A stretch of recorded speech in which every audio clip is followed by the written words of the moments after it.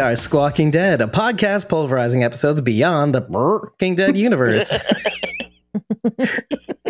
I'm your host, David Cameo, and I'm joined by Cosmom09, Rachel Burt, Sharon D, aka Blazy Gardner, and Bridget, ko-fi.com/Punky Brewster. That's PUNKYBRUISETR. And we're here to talk about the series premiere of The Walking Dead, The Ones Who Live. We did react to it a couple nights ago. We live streamed that discussion on YouTube and all streaming channels, as well as last night's live stream, which is, who doesn't matter because who knows when this is going to come out. But yes, and then the very next night after that reaction live stream, we also did a live reaction of The Walking Dead, The Ones Who Live Q&A, filmed at the 92nd Street Y, moderated by Dalton Ross, and featuring Denai Guerrera, Andrew Lincoln, and Scott Gimple, which was kind of cool. And I'm also editing that up. Very rough edit, so it's not crazy. And hopefully that'll be available shortly. When this week's materials are all finalized, they're all going to be included in the blog, so you have them all in one place. And I'm also going to be stitching the featurette that we did last week into the reaction podcast. So it's kind of like a nice little opener that takes us into the reaction discussion. Featuring, by the way, our friend Thomas O'Mara at Celtic TSO on all the social medias. So that was a nice little bonus for us. We don't have too much housekeeping, but you know what? Since we created the logo for our The Ones Who Squawk, we're definitely going to be including that in our merch store. And I was very surprised at how well it was received, the logo. I didn't tell Mainly people, by me. Yes, first by you, because you're like my yardstick. You're very critical and I love it. I need it. It sounds so mean. Like I'm just like, no, Dave, back to the drawing board. But completely unprompted by the likes of Fan Art Lindy and David Carranza. And I'm like, I didn't ask them to comment on it. They just did. I'm not a very creative person, but I'm getting better at this. Very clever. If you see it now, it's clever. Tell him. Thank you. Thank you very much. We did our first impressions the other night, but Bridget wasn't here. So let's invite her to give hers tonight. So I enjoyed the episode. Akila, is some of you may know her as Kyle. Her name is Akila, but you know, drunk people just can't get her name right. Also known as Kiki. Kiki has come to camp with me every time that I've gone. And actually he's come to every convention with me outside of New York Comic Con. And she did that because I was like, hey, new friend at work, watch this show. And I made her watch all of The Walking Dead. It's like a Clockwork Orange. And she liked it. She liked it a lot. And so I was really thankful because I had somebody to talk to about it because I didn't have anybody to talk to about it. And that was right around the time I met you guys. So then I did have people to talk to about it. But I've brought her with to every convention and she's really enjoyed herself. And she's also like flourished in a very different way because she does volunteer work now. And she really makes connections with the actors and they've really enjoyed getting to know her, which is really sweet to see. And so that's been really nice. But because, like in person or online? In person okay. only. Okay, that's what I thought. She doesn't even mess with the online portion, but in person, they're like, that's Kiki because she's so smiley and bubbly. So they remember her. It's often a joke when we come back, actually, that nobody remembers me and they only remember her. The ginger shadow of Kiki. And I'm not sad about it. I'm fine. So this is the first time that we've actually been caught up to the same point. She was behind on Fear and then she couldn't get caught up because she's a very busy person and she's actually getting married this year. So like even more busy on top of all of that. We haven't really been able to watch anything together that's come out because she's been so busy. But when I told her that this show was coming and that Rick and Michonne were coming back, which obviously she knew because she went to the final viewing party of the last episode of The Walking Dead with us in Covington. We often Georgia. call her our intern. She does free work for us. We do not pay her. Thanks, Akila. She knew that was coming. She just didn't know when. And so I shared that with her and she's been really binging World Beyond because I told her that I thought it was really pivotal that she watched that before. And she had started it already, but she couldn't really remember, so she had to go back and rewatch. And so she's almost done with World Beyond, but she came over on Sunday and we got to watch that together. So that was like a big deal to have someone to watch the episode with. I have always watched this show, anything in the Walking Dead universe, alone. From the very beginning until now. I think I had one friend who I worked with back in like 2012, 2013. maybe who watched The Walking Dead, but like hadn't watched it from the beginning. So she wasn't caught up. So again, she like had to stream it. And then, so we weren't seeing it together. So I've never like had a person to watch any of the shows with because like I, dated an abusive a-hole who like, why would I watch that show with him? Because my wife's that way too. She doesn't want to watch it with me. No. And then my husband now is just like, you're watching zombie stuff again. Like, really, Bridget, this is all you're ever doing. And so he's not really into it. He'd be supportive if I was like begged him, but I don't want to force him to watch something he doesn't want to watch. So, right. So I'm very thankful for that. It's kind of a different perspective to have on this, but I enjoyed it for that very specific reason. I think I would have enjoyed it either way, but that's why I enjoyed it specifically. Because you get to have this now, which is like not normal for you. This is a big deal. Yeah. Yeah. Let me add on to that a little bit because ever since we started putting out materials for The Ones Who Live, from the Q&A to the featurette to all that other stuff, we've been getting more subscribers. And it's just been very, very nice to see the numbers go way up, way more than Fear, obviously Fear. but still. You mean your numbers didn't go down with Fear? Like no, they did. Well, the way I put it is that it dips, right? Fear comes around, it dips. World Beyond was actually interesting, hovered between our usual Walking Dead coverage to Fear, but this is unprecedented. We were getting way more views. So I think it dovetails nicely with what you just said, Bridget, because, well, the whole reason why we started this podcast was because the fandom was consolidating. People that used to watch in person that's why we started podcasting. Carol had moved to Florida after moving already to New Jersey. And while I was living in Brooklyn, New York, I'm still living in Brooklyn, New York, but still. And the same could be said from the people that we had on, that their friends were moving off The Walking Dead. It lost its popularity. So that was one of many impetuses. And there's only one impetus. But one of the main starting reasons of this podcast was because it was a way for us to draw in each other so that we can all sort of comment on this show together for friends that were no longer watching the show together. I mean, even me, I got started because a friend recommended The Walking Dead to me. I started watching. We had Superstorm Sandy and all these other things. So there were moments where I could watch the show together with somebody in the beginning. Obviously, we went our separate ways and stuff like that. And then on top of the fact that the podcasts in the sector of the Walking Dead universe weren't that great. I'm just going to put it that way. I was listening to it and I'm like, oh, here's another thing I hate about this show. Isn't it great? So I was like, why don't we just make a podcast where we can still be critical, have fun, and maybe talk about why it's so good rather than why it sucks? Because that's every podcast ever. Like 80% of the podcasts are why things suck. So another reason to start a podcast, to bring us together over something that we love and why we love it and all the details of why we should. Well, I just shared how that's so sweet that I get to watch it with somebody, and we literally just got approved for screeners, so that's like no longer applicable. Wait, what was the thing? You said something very specific. I forgot. We're making it. What did you say? We made it. We finally made it. Yeah, she's gonna say that throughout the episode. I also tonight. said no. I said it before when we got the cease and desist. That's the last time I said that we finally made it. Exactly. This is now the second time that we finally made it, and I'm hopeful that things will happen. Like we can monetize the YouTube channel, and then I will feel like and then we've made it. So I'll just keep saying that over time. I think saying that every single time we've made it. Like every time we reach a milestone, we've made it again. So I think that's pertinent. We just made a thing. Cool. Well, your story notwithstanding, or maybe in addition to your story, obviously watching the show with Akilah in real time live, your first impressions of the episodes together. What were your feelings about it? Well, there were like little things that I caught. And I think Rachel brought up a really good point when she said that she's more likely to notice stuff like that when you're with somebody else. So I was doing that thing where I was like looking and I would see something and then I'd like look over to see if she was reacting to it, which of course she wasn't because she doesn't do a podcast. So she doesn't pay attention to like every little thing on the screen. I'm like, what was that? That looked an awful lot like the art of peace.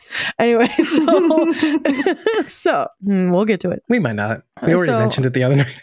Aiden put up a really good blog post thing that I wanted to read through because he brought up a lot of really good points and I want to kind of touch on those. But anyway. Oh, so he wrote a blog about this episode? Well, Atkin? He did like an update on Facebook only. I checked his website and it wasn't on there. I assume he's writing one up for probably the website later. But right. Anyway. Whispers to your member, Aiden Atkin. His website is aidenscornerentertainment.blogspot.com. It's easier to go to ko-fi.com/Aiden Atkin. Is it though?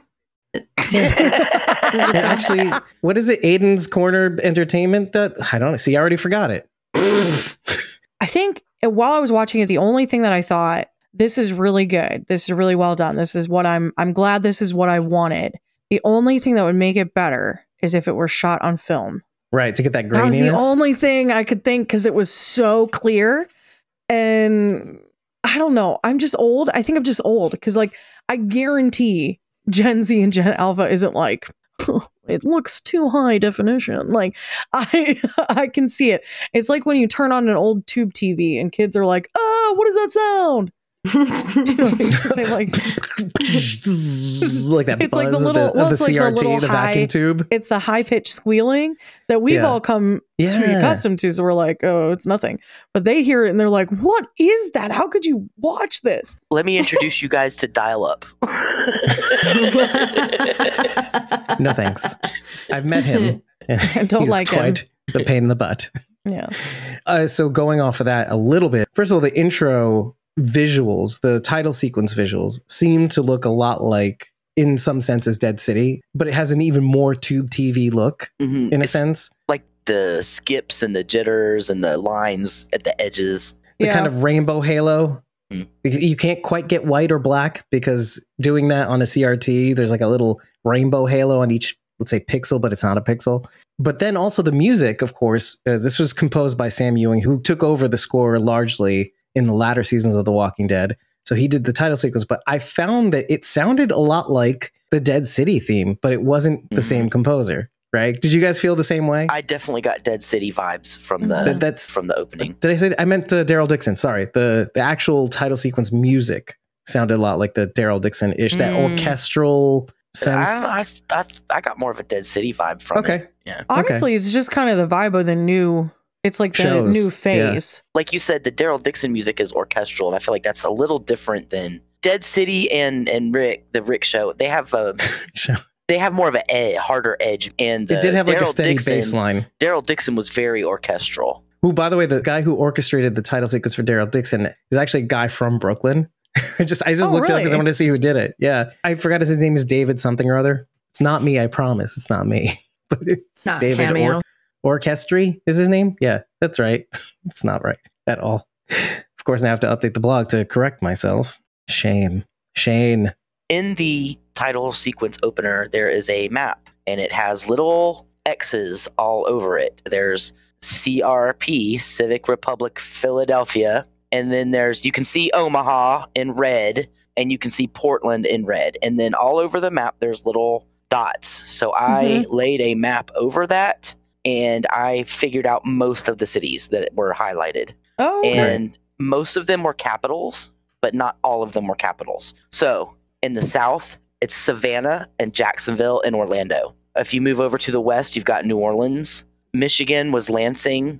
We had Montgomery, Alabama, Minneapolis, Des Moines, Oklahoma City, Dallas, Austin, Seattle, Helene, Montana, Salt Lake City, Sacramento, LA, Portland, Maine, and it was Rochester and Buffalo. I couldn't quite figure which one it was supposed to be, if it was supposed to be Rochester or Buffalo. Well, they're very far away from, they're on the map. They're where's in the map. Yeah, it was really hard to tell. They're pretty far away from each other, though. But I found it interesting that Savannah was on there because that's where Fear was filmed, at least. Well, I think they'd said it. But yeah, they said it there too.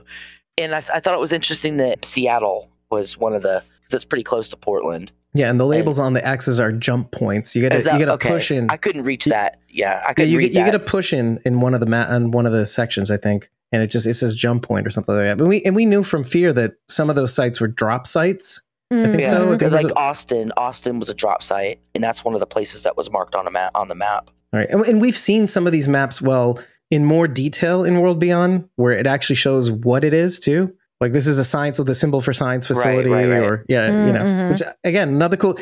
And I'm going to say this out loud. I know Bridget's saying you have to watch Walking Dead World Beyond. I'm like, you don't have to, but it makes watching The Ones Who Live that much more fun. I'm going to compare that to everybody saying you don't have to watch Breaking Bad to watch Better Call Saul, and you didn't. You could watch You Better didn't. Call Saul on its own, but watching Breaking Bad before gave you so much more information and depth, and you just knew more about what was going on. It made it so much better. Yeah. Yeah, like it adds like just another dimension in your watch, Mhm. essentially. Which again, you don't have to appreciate the show. You could know of Saul and like it. So Aiden, his little list, the first one starts with the map, references the other spinoffs. So the main communities mentioned seen in the world beyond, as well as the nuclear fallout zone. That's depicted on that as I well. said that in the reaction. In the video. I reaction? said that, yeah. I thought that was really interesting. Quite brightly put too. Just Yeah. all the circles like, around hey, the radiated Hey, area. remember fear? Remember it?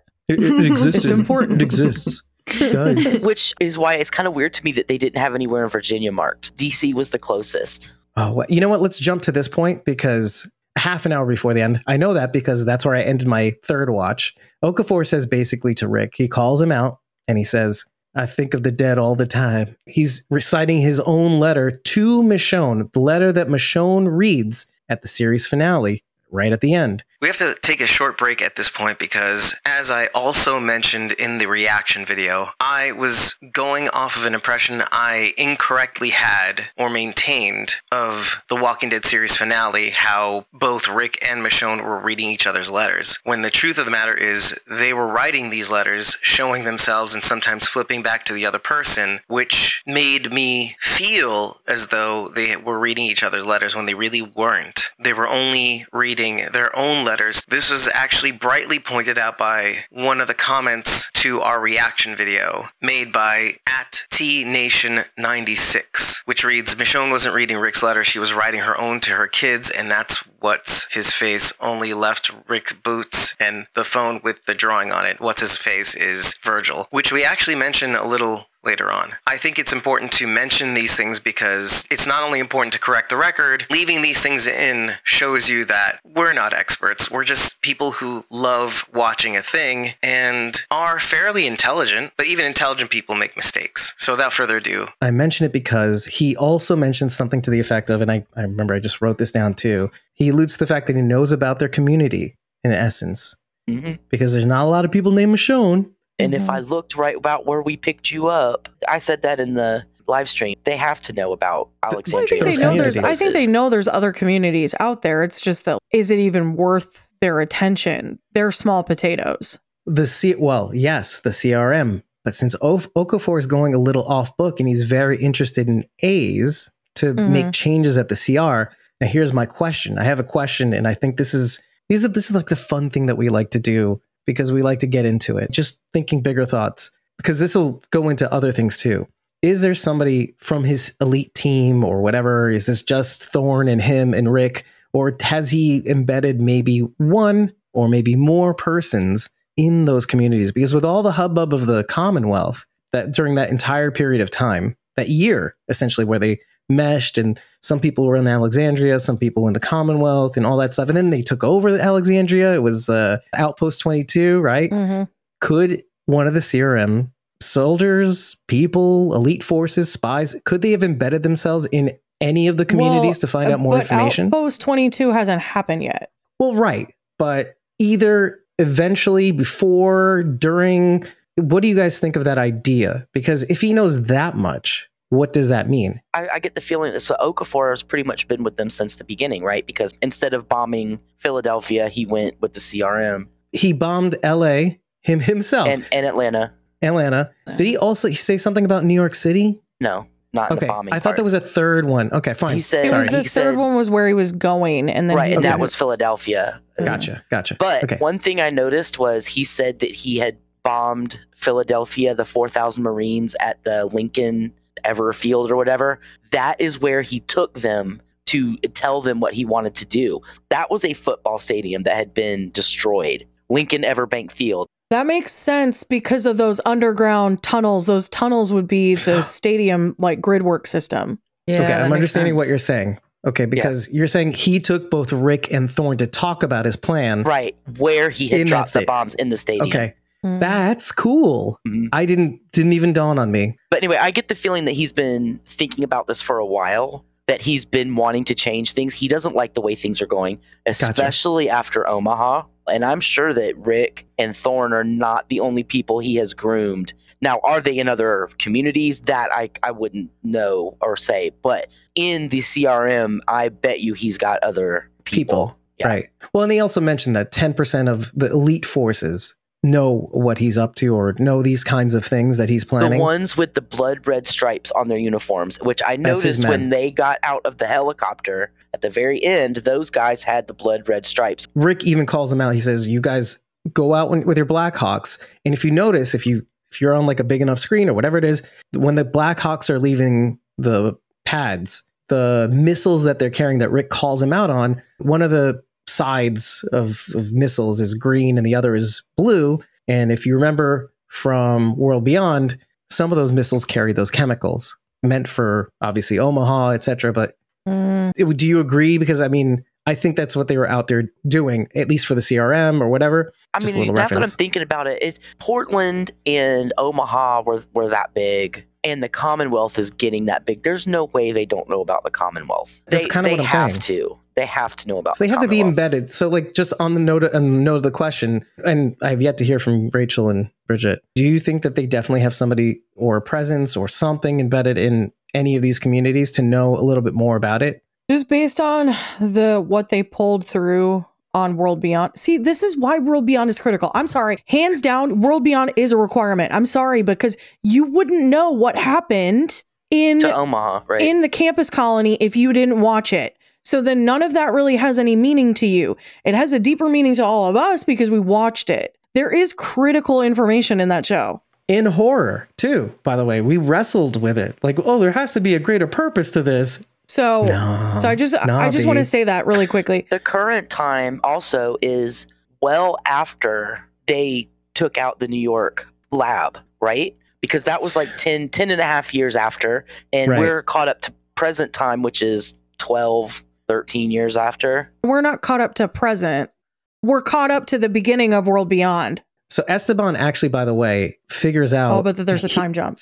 The time jump occurs maybe 2.5 years or 3 into the apocalypse, right? So the time jump on The Walking Dead, because there's a time jump sort of in between where Fear season 4 comes out, then The Bridge and all that stuff. 6-year time jump from there. Let's just say it's 9 years, right? Now back to The Walking Dead, The Ones Who Live. Esteban sees Rick inside the walls of the CR. It's like, hey, well, you're not here. You're on furlough. You don't have your consignee jacket, which means he's still within the 6-year period that consignees have before they can enter the city. Like, you're not on furlough. You're not, et cetera, et cetera. So even though Omaha just happened, is about to happen. Am I wrong or am I right? I'm not sure. Well, he's watching that when he's writing the letter. The last one. Yeah. And so when Omaha that happens before the time jump of him becoming a main soldier, Okafor's guy, because after that happens, it goes to the time is now, the now time. And you're right. I'm sorry. There's a whole title card. Why did I think? Yeah, you're right. You're right. Yeah, I'm done. So where they are now, that's had to have happened. The World Beyond, and it would have. And remember, the World Beyond is 10 years static. Yeah. From the fall. What was the thing about the grasshopper with the spiky sides that the kid hid in? Could that be one of the art installations from the World Beyond? We had the art community that built the funky statues everywhere. Remember, they had the big funky statue outside of it? In Perimeter Colony. Yeah. That's what you're saying. Could that kid have been somewhere near the Perimeter Colony? Is that a piece of... too far? I don't think she could have walked that far. They were on a mission outside of the perimeter when he found that kid. Because he was like, we were on a mission to a chemical factory to pick stuff up. They were way far out. So could they have been up towards the New York area and that was where they found her? I think that's way too far, though. I honestly don't think so. Because you have to also remember, she said that this grasshopper statue was in a museum, not outside. It wasn't a public installation. I don't think they were as far out as we think, though, because Esteban knew where that drainage pipe would lead. So that had to be part of his schematics. And probably part of the water reclamation system. Right, their system. But I think the key point is that grasshopper statue was in the museum where they were hiding out, not in like some public installation. So I don't think it has any relation to Perimeter Colony. Plus, the distance is really far. Those installations in upstate New York, it's easily 4 or 5 hours away. Before we get too far away from it, there were 2 separate news reports, right? There was a news report about what happened in Omaha, and then there was a separate news report about what happened in New York. Because they specifically said hundreds of people were inside of a building and then something happened inside the building. And we know that it was the kids blowing up the floor to That was get within underneath. Omaha. So what they were reporting on was entirely on Omaha. They said 2 forces entering Omaha. The column, which we find out, they didn't say column, but I was thinking, say column. The humongous, gigantic horde entered in from 2 points. Yes. Now, the remaining people that survived before they didn't survive, they said they had reconnaissance of people entering a building to survive the blast. Yeah. But it was like a few hundred people. They weren't talking about the labs in New York. Okay. No. Okay. That when I heard that, I thought that's what they were talking about was when they blew up the lab in New York. Right. No, that was Omaha. That was still Omaha. Yeah. Which is scary. Okay. I found a giant grasshopper sculpture in a museum, and it's in Boston. Boston? Huh. I don't know. I still think it's a stretch. There's also one in Salem, Oregon, but I don't think they went that far for sure. Right. I'll put it in the blog. Boston Science Museum. All right, let's file it away. We might come back again. One of the things I was thinking about the turbines, remember in Fear and I think another show. Anyway, we were talking about like round, how things go around and around. Like cycles. Right, cycles. Well, isn't that pretty much what the wind turbines are? Rick is stuck in the same circle over and over and over again. Loop. And that's why he's sitting there watching the turbines just go around and around. Well, He's him stuck in trying to do the same thing over and over Right. again in cycles, like every year he tries to escape.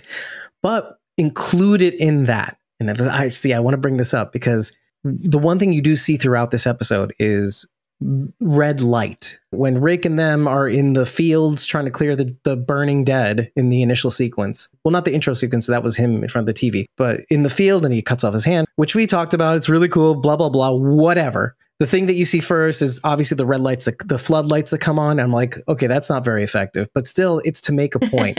I'll get to it in a second. Then it's the red light on the soldiers' uniforms, the red stripes on the uniforms, burning red. I looked it up because even though it was kind of dumb to look it up, like, oh, what does red light mean or red eyes mean or something like that? One of the things that came up as a theme, a narrative theme, is that red lights indicate usually that you're recording or that you're being watched. Red eyes means malevolence, essentially, related to rage or vengeance. But the whole you're being watched thing triggered me because something that we said in the second season of World Beyond was sort of in the middle, and then it gets on later on, and it's a theme that kept repeating. One thing that the CRM loves to do that I suddenly realized they're doing in this episode is that when they see that you're doing something wrong, they don't stop you. They let you keep doing the thing to see how far you'll go. Until such a point where they kind of have to stop you. We see that in this episode. I wish I could bring up a specific handful of examples that I could bring from Walking Dead World Beyond, but I see that theme is coming back here on 2 fronts.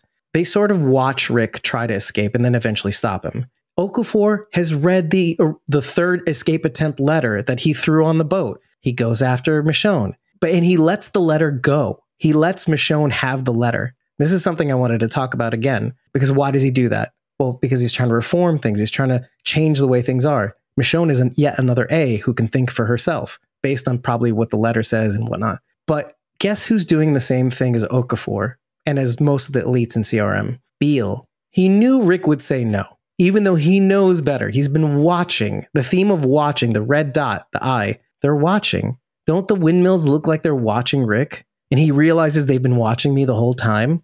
They've been reading my letters the whole time. They know everything. Well, we're led to believe that Kubelik's apartment was bugged. Right. Why would they have bugged everything? Yeah. Yeah.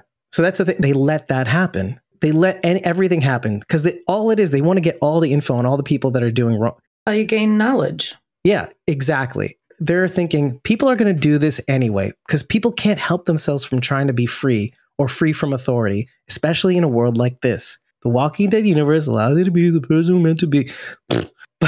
But they know that. So they're like, okay, you know what? Let's let them run around their gerbil cage. Let's see how far they get. It's a good idea from a power standpoint, because if you just watch them, observe them, you know what's going to happen. So you can, like you said, they are gerbils. So they'll let them get so far, and then they can find out all these different ways that people are trying to escape, trying to get out, trying to do this, and then they can stop it before it even happens next time. And reinforce their measures, right? Absolutely. So, which we saw. Rick is exceptionally good at it. So if they can stop him and plug all the holes he's creating, other people will be easy. And it's not only the fact that he's exceptional, right? But it's also the fact that they haven't encountered somebody who wanted to escape the CR or the CRM. Let's say he's a consignee, so technically CRM. Yeah, I'm going to say the same thing I did in our live watch. Clearly, Okafor has never watched The Walking Dead because Rick literally destroys everything he touches. Like, why would he? I don't understand why he wants Rick to help him lead anything. Do you know this guy?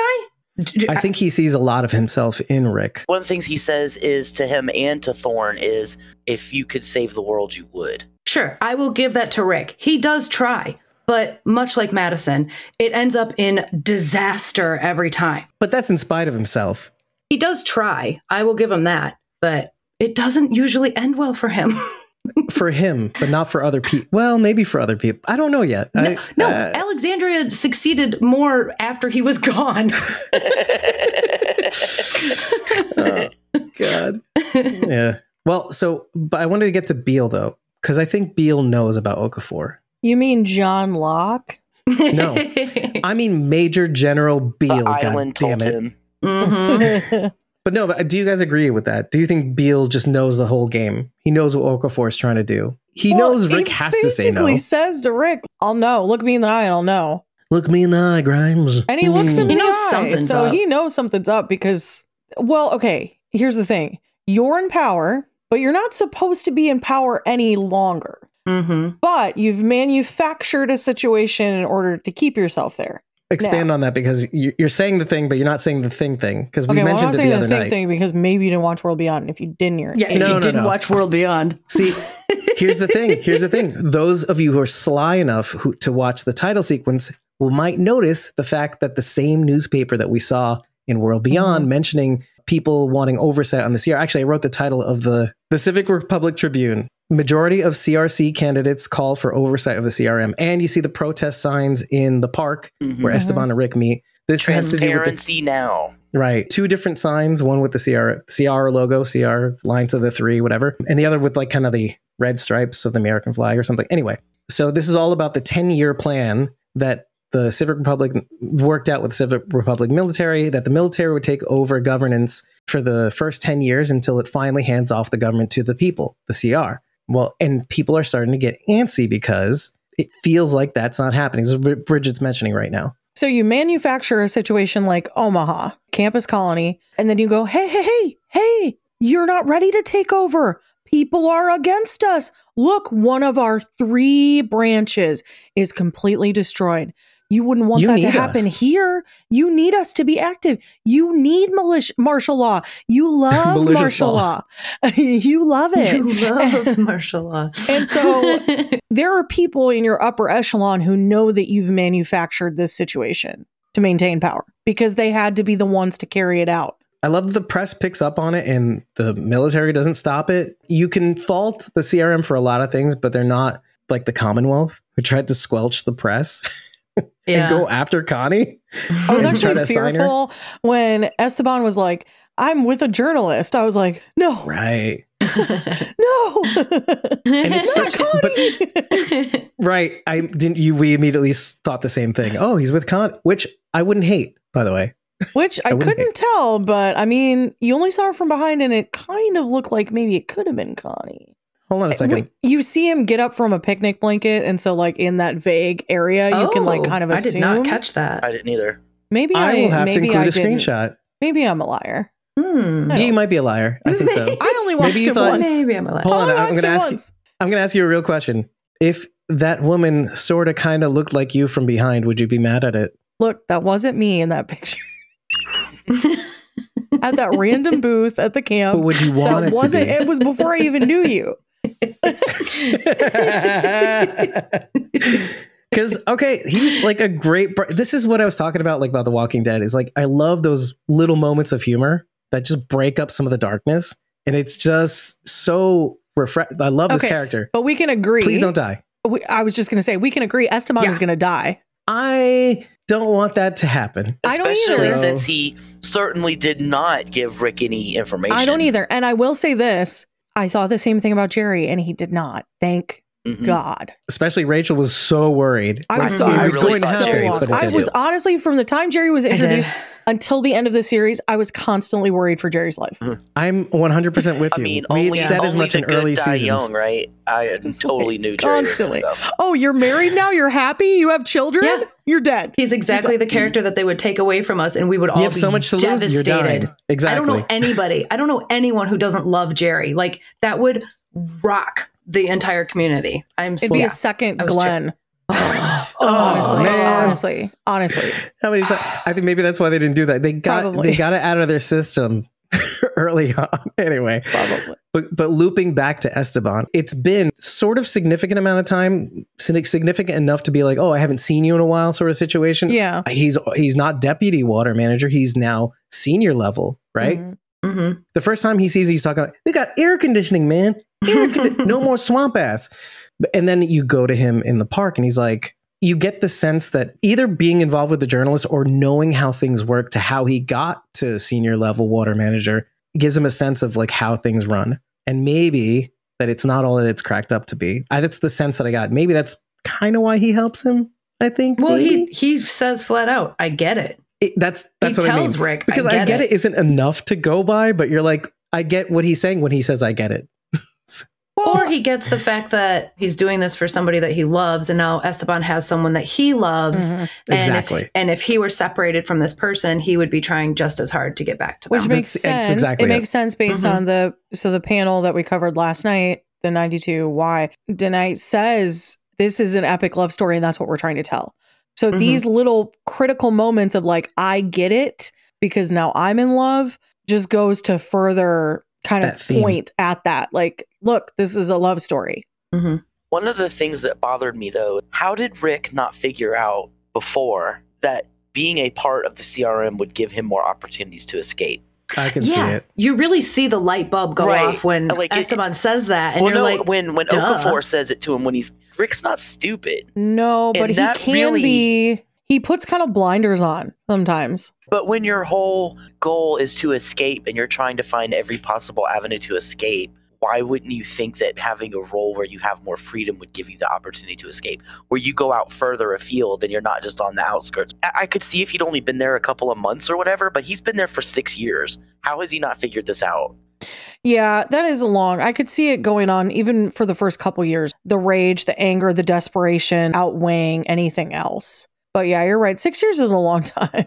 when he has that conversation with Esteban, though, at that point, I don't. Well, no, The because first one or the second one? the first conversation he has Okay. when Esteban and he's like, today's my last day, I'm going over there. That's when he gives Rick the idea. He's like, you would have more freedom to try and escape while you're out there. And then you literally see You the see light the light bulb bulb go go off over Rick's head. Well, it's also staged by Okafor's conversation, which is an entry point I want to get into at some point to kind of really dig into Okafor. Yeah. But Okafor says, you think that being a consignee and staying on the, instead of working on getting towards the inside is your way of getting out?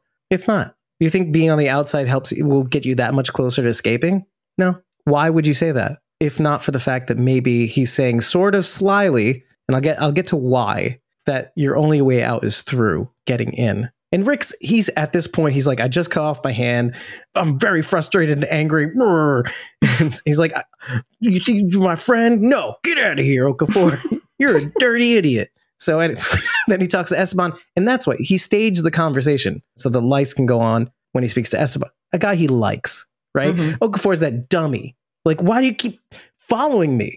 You're my friend in high places. Get off of me. Anyway, but why I want to talk about this is because, again, one of the things that we said in the reaction video, I said, was that Okafor to me seems like the character that just sticks with me because he believes in Rick so hardcore, believes in this idea that he has of reforming the CRM so hardcore. That specific idea, to spell it out, is that, and to kind of call Sharondy out and saying, you're right, A's think for themselves, A's are leaders, A's are people that other people follow, so they gotta go. Well, he wants to change that. He wants to get people from the outside, Okafor, because they have this experience. So that some of these people that have lived so long aren't completely awful, and they might have valuable leadership experience that they can bring in, because these are people who probably want to save the world because they've worked so hard to save whatever community they're in, whatever. So these A's could be valuable at the CRM to reform it. Because he says specifically, and this is something we've heard in The Walking Dead World Beyond,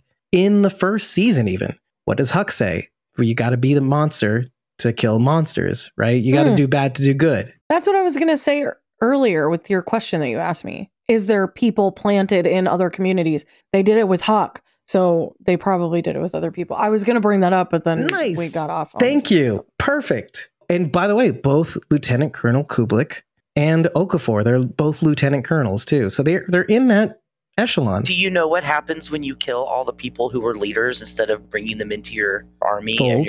You get the dipshits that you had in Fear Season 7 that get blown up by a cannonball. She just can't stop. Seriously. It. It's Like, for real, you get what kind of army are you going to have if you kill all the intelligent, self-thinking people off? And what doesn't make any sense is they're not even following that logic, Sharondy. They brought in Jadis. Jadis was leading a community. She invented a theatrical language in order to further bond them together. And you're telling me she's supposed to be a bee? Are you kidding me? Well, so this brings up the bigger question that we kind of addressed, but we said, okay, we're going to set this aside. Is Jadis the chicken or the egg? Was she originally part of this project and then joined the junkyard gang? Did you notice her grinder in the flashback sequences that Rick was having? Yes. The house, the orange light, the this, the that, and then there was Jadis's grinder was in there too. Yep, I did. This see is in that. the very beginning? It's right after he and Michonne had their second meeting when he was like, maybe Bring I me a should come ring? back with a ring or something like that, and then it I disappeared. see. And then there were a bunch of flashes, like the house burning. Then there was Oh, something and else. Michonne's on fire. That's that one, the last one, right? The last dream sequence? As he goes out of that scene, they're flashing through different scenes, and one of them was Jadis's grinder down, and it might have been at the beginning too. I just happened to notice it. Yeah, I thought I saw it in the beginning. You're saying Jadis's grinder, but I'm thinking coffee grinder. You're talking about the one specifically meat in grinder. the junkyard Yeah, where the all meat her grinder. people fell into. Okay, Yeah. okay. Fell like, oh. into. Rick was in her apartment drinking coffee. How dare he? That's what I was thinking. I'm like, oh no, it's the meat. It's the meat grinder. It's the organ Like, grinder. I don't from the remember junkyard. Jadis having a coffee grinder. And the walker that Rick ended up soldering his hand on, I had all the spikes and stuff in its face like Winston. Right, Winslow. Winslow, yeah, Winslow, Winslow. Sorry. yeah. Which, by the way, I wrote that down in my notes. I said, oh, but they're at a farm. It could be a pitchfork. So I was like, yeah, maybe sticking out of its head. Sure. But of course, I'm thinking nefarious. No, I wanted to get to the bigger picture talk about Okafor, essentially, though. Okay, there's the thing that I mentioned earlier. Why does he give Michonne even the opportunity to have even a whiff of where Rick could be or that he's still alive? So, But wait, there's another point. There's another point I need to bring up. He also brings up at the end, or another Omaha, signaling what Rick has been suspecting all along, that the CRM is behind Omaha. And thirdly, the swear on the sword line that I mentioned in the reaction video, swear on the sword, but don't let it take. I wondered throughout my third watch tonight whether Okafor's intention was always going to be to have him reunite with Michonne. I wanted to know what you guys think of that, because there's other evidence too. So Michonne found the boots and the phones on a boat when she was on Bloodworth Island, right? Right. And the letter itself, Right, right, right. at some point. Okay. And he said, I went back and got the letter and read it and blah, blah, blah, and I found the phones. But how did he take the boat and set it at Bloodworth Island? And how did he know that she was at Bloodworth Island to find the boat? Unless, what's his name? Virgil. The dude, Virgil. Virgil. Unless Virgil is one of the people who are an implant. Because how else would Okafor know that she was just going to magically be at Bloodworth Island and find this boat with the letter and the boots and the phone on it? Okay, I thought Rick has a bunch of phones and a bunch of letters. And In so this I episode, assume yeah. every opportunity he has, he's dropping them in various places. The boots were very explicit. He threw the boots onto that boat and she found the boots. Yes. And wait, hold on a second. Rick throws him onto the boat, but he never gets the chance to get on it. Where does Michonne even find? Oh, they're inside the boots boat. and stacked neatly in the shelves, Yeah, right? but didn't Virgil say something about he saw them on the and boat? he stacked them away. I guess it's possible he stacked them away. How would Okafor know that she would find it? So did just being on Okafor a boat? specifically mention the boots? Am I just not remembering that? I don't remember if he did or not, but we specifically saw the boots get thrown on Yes, the boat. but is Okafor specifically referring to that letter, or is he referring to a different He said, letter? I found the letter that I went back to Rat Island where I picked you up, and I went and found the letter that you threw into the water, and I picked it up and read it. Right. It's the same letter that Michonne reads at the series finale. So he went and found the letter, and I guess whatever was on the boat or whatever. But how did the boat get to Bloodworth Island, and how did they know she would find it at Bloodworth So Island? here's the thing. That's interesting. I don't think he did. I think he left it to chance. I'm fine with that. I just love the fact that he read the letter, put it back in the bottle, threw it out into the ocean for her to find. Because you have to remember that the letter was obviously not included with the boots and the iPhone. She gets the iPhone with her and Judith and the boots, but the letter comes much later on in her travels, which we might actually even see, by the way. So we might actually get to that point where she finds the letter. If he was still in Philadelphia when he got picked up, then there is a water route that goes from the river that runs through Philadelphia to Bloodworth Island. So the boat could have floated there. Sure. But- of course. Yeah, sure. Right. But if he was just doing it for chance, that's a pretty Okay. that's Interesting chance. Okay. that's pretty Bear with me a moment here, because this is what I thought happened. So the shoes and the phone go onto the boat. Okay. That's what she finds on the boat. The letter is separate. Mm-hmm. Who's to say that he didn't write many copies of the same letter and put them in many different bottles? Okay. And Okafor only Okay. found, because that's automatically what I assumed had happened. It's entirely possible. But Do you the think fact that her he's read drawing it, on the phones, because he had several phones with her drawings on it, do you think he was putting those out there with the, like, hey, have you seen this woman or whatever? I don't know if he was just throwing them out there so that she would know, like, he's still alive. I don't Since really when know. were our phones now their canvas?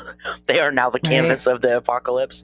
I wondered if it was just something that it's like, it's trash to everybody else, so it's like easy to find. yeah, I could agree You know? with that. That's what I thought happened. So the letter thing to me wasn't that confusing, because I was just like, oh, there must have been another one.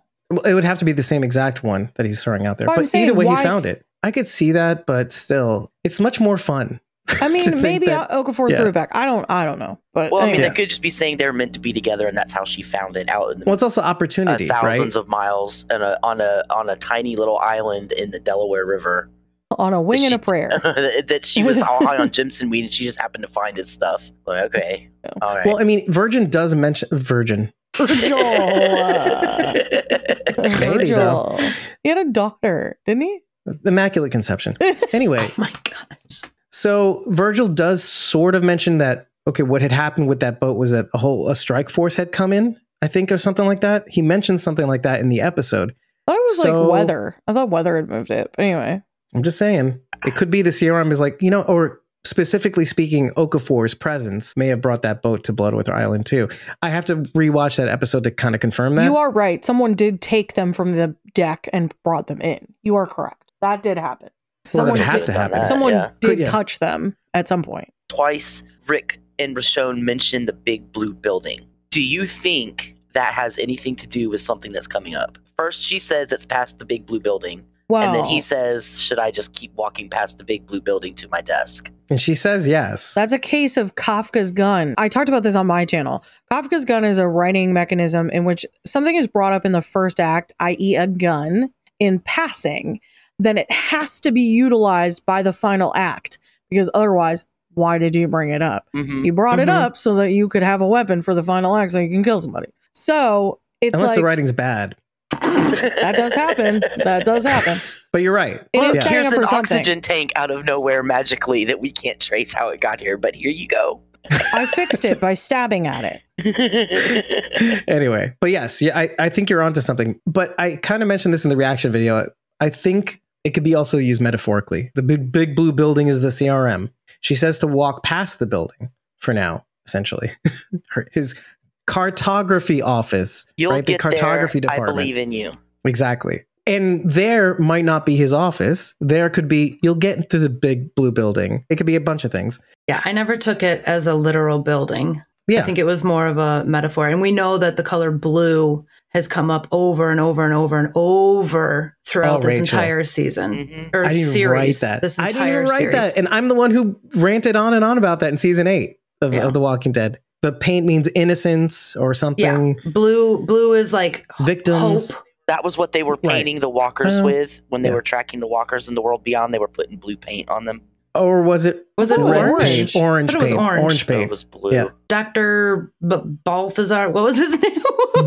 Dr. Bath. It was blue, and I remember this because the doors, they were painting the doors blue, putting blue X's on the doors in fear at the beginning. and that's how Okay. I remembered that they were putting blue paint on the I just walkers. watched that episode. Oh, I'm Oh, thinking World that's Beyond. why. World Beyond, they were marking You them know with what? orange. I forget Oh, the yeah, I'm doctor's talking name. about World Beyond. Yeah. You and I were both in the World Beyond Yeah, that's what I universe, was and she was in fear. Huck and Felix were spray painting them blue. Yes. but Yes, that's what I Elton was meant. No, but Elton was painting them orange. yeah, But Yeah, what's his name again? It starts with a B though. it does. But Dr. Baphomet. Balthazar. That's not it. No, it's not any of those. Dr. Baphomet. Baphomet. Yeah, he's like a demon. no, it's He's right. he's Stop a goat saying guy. it. He's a goat guy. Ooh, stop summoning them. I know. It's like I summon thee, Beetle- Baphomet. it's- Dr. No! Beetlejuice. Bannerman.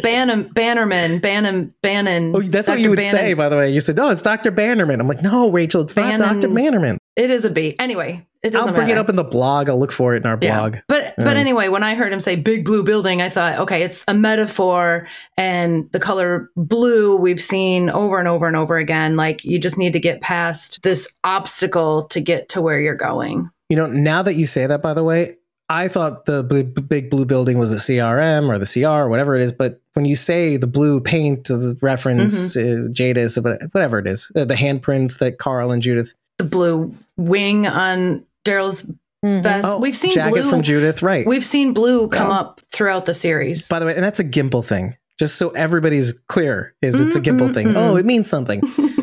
Simon stepping in the blue paint, tracking. Anyway, so you saying that actually makes me think a bigger thing, because I thought CRM, but I'm thinking now, what if the big blue building is saving the world? Because you'll get there. I believe in you. You're going past it. Okay, we're going to go past saving the world. It's not going to work. But eventually, and Okafor says something hauntingly similar. He's like, listen, you're going to get to that point. You're going to find that point. And when you do, I know you're going to make the right decision. And Michonne sort of says the same thing in the dreamish sequences, right? So it's kind of like, I believe in you. You'll get there. I want to bring up another item from Aiden's list. Michonne tells Rick that she believes in him, which echoes something Rosita said in the first half of season 8. I believe in Rick Grimes. The world's going to need Rick Grimes. Well, that's the thing. That sentiment has been echoed That was through more many, echoed. many, many seasons. When you guys were talking a little while ago about to become what you were meant to be, that is Walking Dead something universe? that Martha said several times throughout In Fear Season 4? Yeah. She wanted Morgan to become what he was meant to be. Like, that rung my bell. As soon as they said it, I was like, wait a minute. Dirty The Martha? dark version. You sounded like Yeah. Dirty Martha. The filthy woman. So well, while we're talking about A's, B's, they call them delts. So we have Yeah. alphas, betas, and deltas. So what is the C? You have A's, B's, The CRM. and D's. What is the C? Well, I assumed that Delta Chum. was because you're going by the military alphabet, and D for dead would be Delta. That's where I assume that came from. do you think that's their name That's for the dead? what I- Delts? Yeah, That's what yeah. they called them. They mentioned it a couple It times, and I was really- like, what I are they talking struggled. about? I wrote You're delts, right. question That's mark? what Beale refers. Okay, sorry. Yeah. You're right. So I thought that was just simply the militaristic, whatever it's Well, called. I mean, that's alphabet. one Another thing, name for walkers. but It's another Yeah. name for I mean, walkers. That's what I I'm saying. get that's Yeah. the military designation, but still, you Mhm. have an A and a B, and then you have a D. That leads me to believe that somewhere in there's a C, and we're going to find out what that is. So maybe C's are just the random people still existing out there, Commonwealth, not part of anything but their own little thing. Well, that's what I thought the Delts actually meant, because they lived in the Delta. I don't know why I thought that. And here's the thing: I thought it was an actual person. So when Beale was saying monstrous, like about It's Okafor Delta having Burke. to, That's who it was talking about. Delta Burke. I wasn't thinking quite that, but I was thinking like kind of like racist. All sort of you thing. Like, young people, ugh, just go look up Delts. Delta Burke and designing women, and it's Don't going do to it. change your life. It's not worth it. It's not worth it. It's worth it 1,000 times. She was also on an episode of Who's the Boss I just watched. Hey, that's Suzanne Sugarbaker. Oh, my stars, Suzanne Sugarbaker. Suzanne Sugarbaker. Rachel, do you know what this I is? got nothing. You don't know You never- Delta I do Burke? know You that. never I've watched seen- Designing Women? Are you I've serious? seen Designing Women, and then I turned it off because I was a boy. It's not for no. me. Rachel, It's like you're a Southern woman. Golden Girls. I told you she's not. Yeah, That's yeah. not right. Southern Golden Girls. Does anyone die? Well, if it makes you That's feel the clip. better, a lot of them are dead now. Yeah. No. Sorry. The story about Rick's dad is very much like the story about John's dad. How John's dad did the wrong thing for the right reason, just like Rick's dad did the wrong thing for the right reasons. Shut the up. True. I do love that story, and I love it even more that it came from Andrew Lincoln. He like was sort of ad-libbing the line in probably the writer's room or whatever he was doing, maybe even in the scene. That transcended not just that scene, but it also was in between the dream sequence. You saw frames of him looking down at the stairs and the burning and the exterior of his farm and the fire in the distance, etc. I just enjoyed it because you still know so little about these characters from the before time. You only know who they are now, which, yes, that's super gratifying. And that's why we all secretly wish that like a zombie apocalypse would happen so we could completely reinvent ourselves and be like the people we're meant to be or whatever.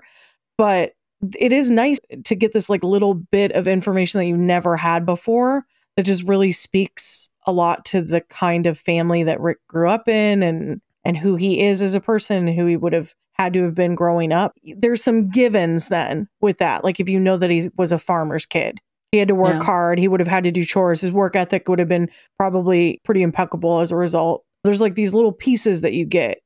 And that he knew suffering. Yeah. Also. Yeah. Hardship, rather, I should say. Has it ever been confirmed? I know we've talked about it a lot, but has it ever been confirmed or denied that Rick had any siblings? So he did. In the letter. Funny, you should bring that up. He talks about a brother, right? I have it right here, obviously, and I will just mention Robin did this. This is Robin Overton's work. Oh. So it's the picture of Rick and baby Carl walking, and then the letter that Carl writes. I was going to say, I wonder if that's a picture of them walking on his dad's farm in the before times. Oh, maybe. Oh, no, his dad passed when he was very young, though. But they still might have had the... Yeah. Right, they could have had the farm. They still might have had the farm. Yeah, they could have had the farm. Oh, maybe. Yeah, sure. The thing that I took away from that story he was telling in the helicopter was he was coming down the stairs quietly as to not wake his family, leading me to believe that there was more people in the house than just his parents, because otherwise he would have said my parents.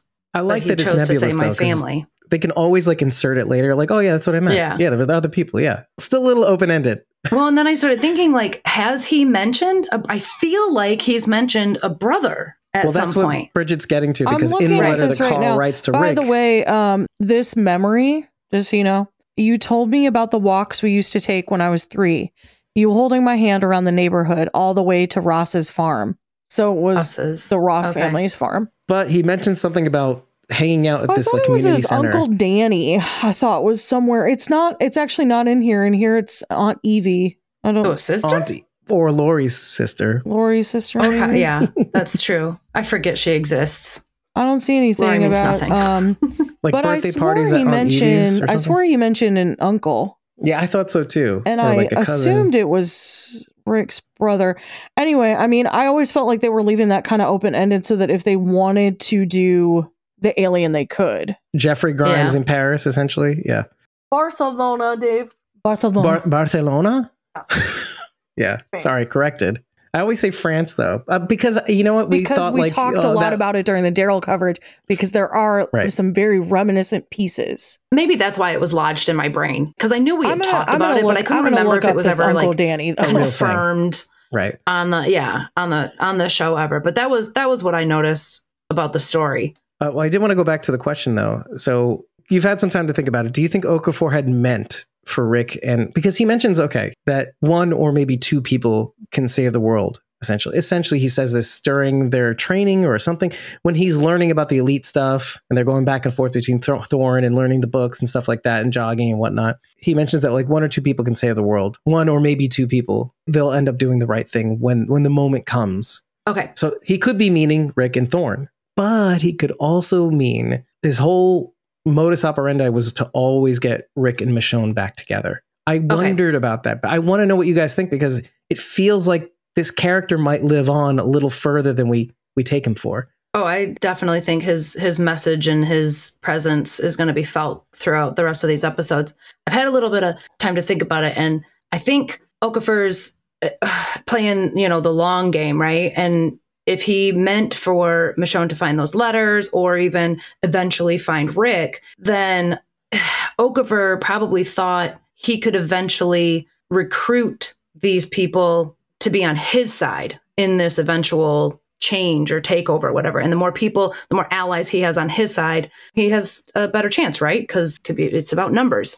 Now, I don't know, because I'm trying to think very quickly here because timelines and if he knows about the Commonwealth, but does he know our group's connection to Commonwealth now? Because that kind of happened after Michonne left. So if he's really only tracking Michonne, he might not know that our group has a connection to the Commonwealth, which would be an even bigger ally for him in this fight against change. I think he's more interested in it. Well, let's just say that he even knows about the Commonwealth. Let's just say, do they seem like the kind of people that would be the A's that he would need to change the CRM? Let's just think directly about the people who inhabit their whole modus operandi is be what you were before. Be just survive, just do the thing you were before. Just, don't think for yourself. None of the previous leaders of the Commonwealth I would consider good leaders.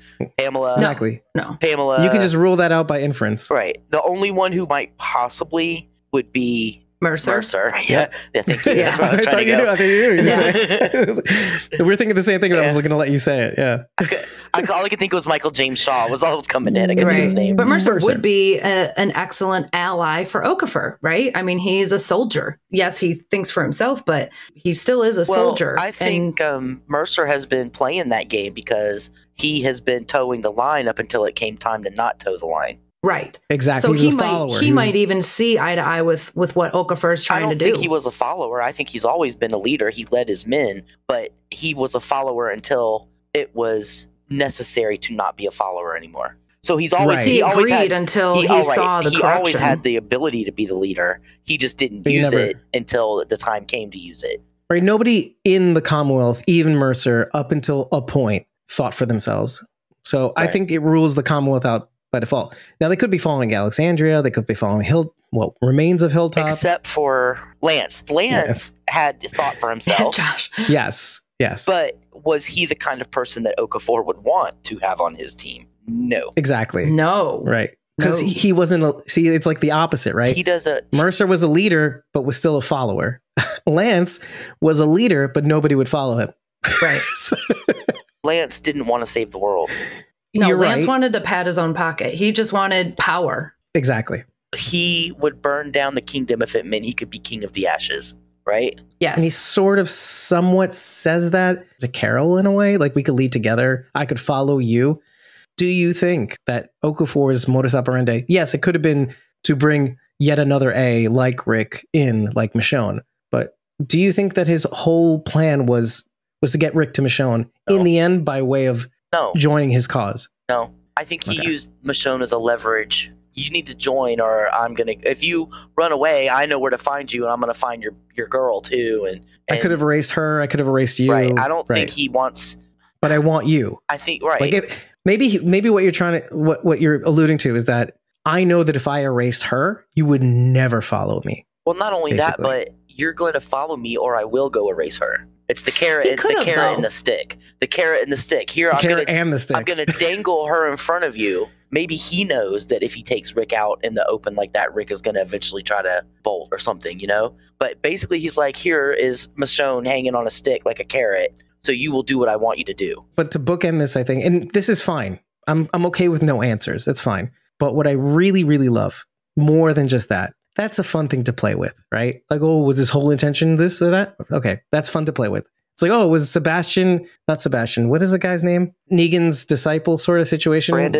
Brandon. Oh, by Sebastian. Brandon. Was he a fiction? Was he all a dream, right? Was he all in his mind? Anyway, that's fun to play with. Why would Okafor want him to find Michonne? Because once he finds Michonne, he's not going to come back. He is going to leave with Michonne. Well, he could bring Michonne and them in, but after Rick has been there, why would he want to bring Michonne and his daughter into a place like the CRM, knowing what goes on there? So Rick wouldn't want to bring Michonne and Judith in there either. And Okafor doesn't know enough about Michonne to say, she would be a great addition or this or that. He doesn't know anything about her. He's had years of letters to probably look through too. But that doesn't tell us who Michonne is. Well, through the eyes of a person he believes in. But that's actually that's fine. The only reason why I latch onto this as much as I do is because what Okafor felt he had to do, kill his wife, the Marine, from preventing her to bomb the city. And I felt like deep inside Okafor, You think his wife wanted to bomb the city? My feeling was that she was part of the Marines, that she didn't want to do it. And so to honor her wish, he bombed the Marines so that the city and that's fine wouldn't be bombed. too. Yeah, I know. I'm down with that. He killed his wife to give her what she wanted. But I think there's a part of him that's like, of course he would do it again and again to save the world. And he sees that in Rick, in a sense. But I think there's maybe even a part of him that in order to, like, there's an order of operations. I need Rick to actually submit to the idea that he could be the kind of person that would save the world if necessary, because that's what's needed. Because he says, like, there's a tipping point. If we keep going like this, there's a tipping point and it's coming soon. I need people like you to save the CRM. Because if this keeps going on like this, we're going to fall. Our models of how we're running, based on how many soldiers they must be losing out in the field. All the dog tags hanging out in the greenhouse. Because there's a lot. There's a startling amount of dog tags, right? He needs to submit and then he can reap the reward. And then it dovetails very nicely to what he says about how he had to kill his wife to save one city. And it happens to be the city, the Sierra, the one big city that's left, that's hidden. So I feel like in the back of his mind, he's thinking, maybe I could reunite these two together. But I don't even really want to talk about that, actually. So Like, was she at the football field that he bombed? Yeah. Is that His how wife, he yeah. killed She her? was one of the 4,000 Marines that were at the Preparing. football stadium that he dropped the bomb on. Right. And we're sure of that? I think he's pretty sure of that. Yeah, because he says, I killed my wife. She didn't want them to take out the city, but she was going along with it anyway. And he had the option to bomb the city, and he decided not to. But he had to kill her to do it. As a rule of thumb in this world, if you don't see a body, you know. Yeah, well, I mean, We saw a lot of bodies. yeah, They were still moving around in the rubble, the dead, where they were meeting. No like you one's could see in gone the until they're foreground and in the gone. background. those are the Marines. So they're pretty good. So that maybe, that makes it even more poignant that he decided to take them there in memoriam. to teach them. Yeah. What is this for? Even it's sacrifice. Sacrifice is brought up a lot. He says this to Beale. He says, Mhm. but so thank you for leading me there, because he says you already made the choice. The choice he's talking about is he meets with him in the green room when he talks about Millet during the day, and he says Greenhouse. Rick says I'm all in, essentially. And he does the all-in thing on poker or whatever with Thorne in some of the B-roll. Yeah. So he says, is this your choice? When he comes back at night and tries to kill Okafor, he says, you already made the choice. But what we're all thinking, I think maybe, is what he did at the bridge. You already sacrificed yourself to save your wife and child and all the people you love. You sacrificed your vision of the future, which is what the bridge was, to save people, to do the right thing. Make it count. Make it mean something. And it dovetails very nicely to what Thorne says earlier. They're not gone. We're gone. We made the choice. I love the show. I love the show. It just, boop, boop, boop, dots connect. It's like we are the Walking Dead. They're not gone. We're gone. We made the sacrifice. But no one's gone until they're gone. Maybe. Believe a little longer. Okafor also says, is this the end and the start? Rick says that. No, Or he says, is this- Okafor says, Yeah. is this the end? Or is this the end so you can start? Or something like that. Which is, the end is the beginning. They just rephrased it. Yeah. I'll take it. Rick does repeat it back in a way.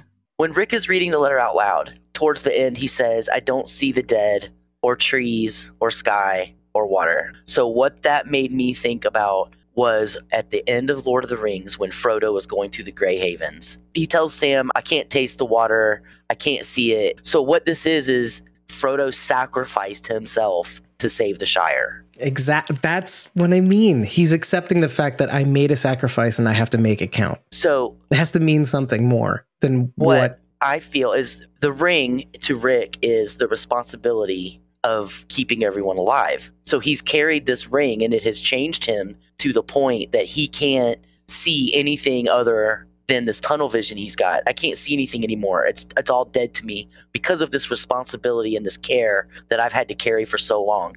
And even though I might save this world, it's not going to be saved for me. I sacrificed anything I was going to get out of this world. It's not going to be saved for me. It's going to be saved for the people I love and care about. Right. AKA all y'all. But what I really like is that Thorne kind of alludes to this. They're not gone. We're gone. And she says, I would shoot you and I wouldn't miss, even though she covers for him a little later or earlier. No, later. He says this, Later. Yeah, later. Yeah. And this is said by many people along the way. You shouldn't even be here. You shouldn't even be alive. Were it not for the fact that we existed to pick you up from the helicopter for your sacrifice, like, you should have died on that bridge. Done. But we invested in you. We need you to make that sacrifice count. Means something even more than it originally intended. But they kind of Just keep reiterate vamping. that if you keep trying to go after Michonne and Judith, you'll get yourself killed and you'll erase them. It'll make your sacrifice have meant not only just nothing, but you will have undone the very people you were trying to save, at least. Because we'd have to erase you and them and anybody else connected to them. Only if he finds them. But he alluded to the fact he's already found them and their community. There's only so many Michonnes. What an odd name. Like, what a unique name. Or something he says like that. He is very ominous. It is a unique name, but at that time, she's not with a community. She's not with anybody. She's on her own. She's out there doing the thing by herself. So the only person they would come across is her. She's with How King would they- Bach. Is it Bach or Batch? I thought it was No, it's Bach. Bach. Okay, It's King Bach. And Brita, King Bach. whoa! And Brita. Which I we'll wanna see very I soon, wanna by see the that. way. What? What? Right? Shh, Well, I mean, they're on the show, is what La, I'm la, saying. la, la, la, No, la, they're la. on the show. They're in the cast. It's Dr. Bavelar, by the way. Bavelar. I was From World close. Beyond. I said Balthazar. I was close. I said Baphomet. Ugh. By the Breaking way, law, I found breaking the out law. there is no brother to Rick Grimes in the TV show as of right now. Okay. That's yeah. I have not mentioned him. So I don't just know something that why we've so distinctly. concocted. I assumed that it was that the name Danny even sticks out in my head as like that was the name of the uncle, but I don't know where that came from. I remember Mandela effect. Morgan talked about having a brother, but I don't remember him saying the brother's name. Yeah, Right. So all Near we the know, end, all we too. know is Aunt Evie.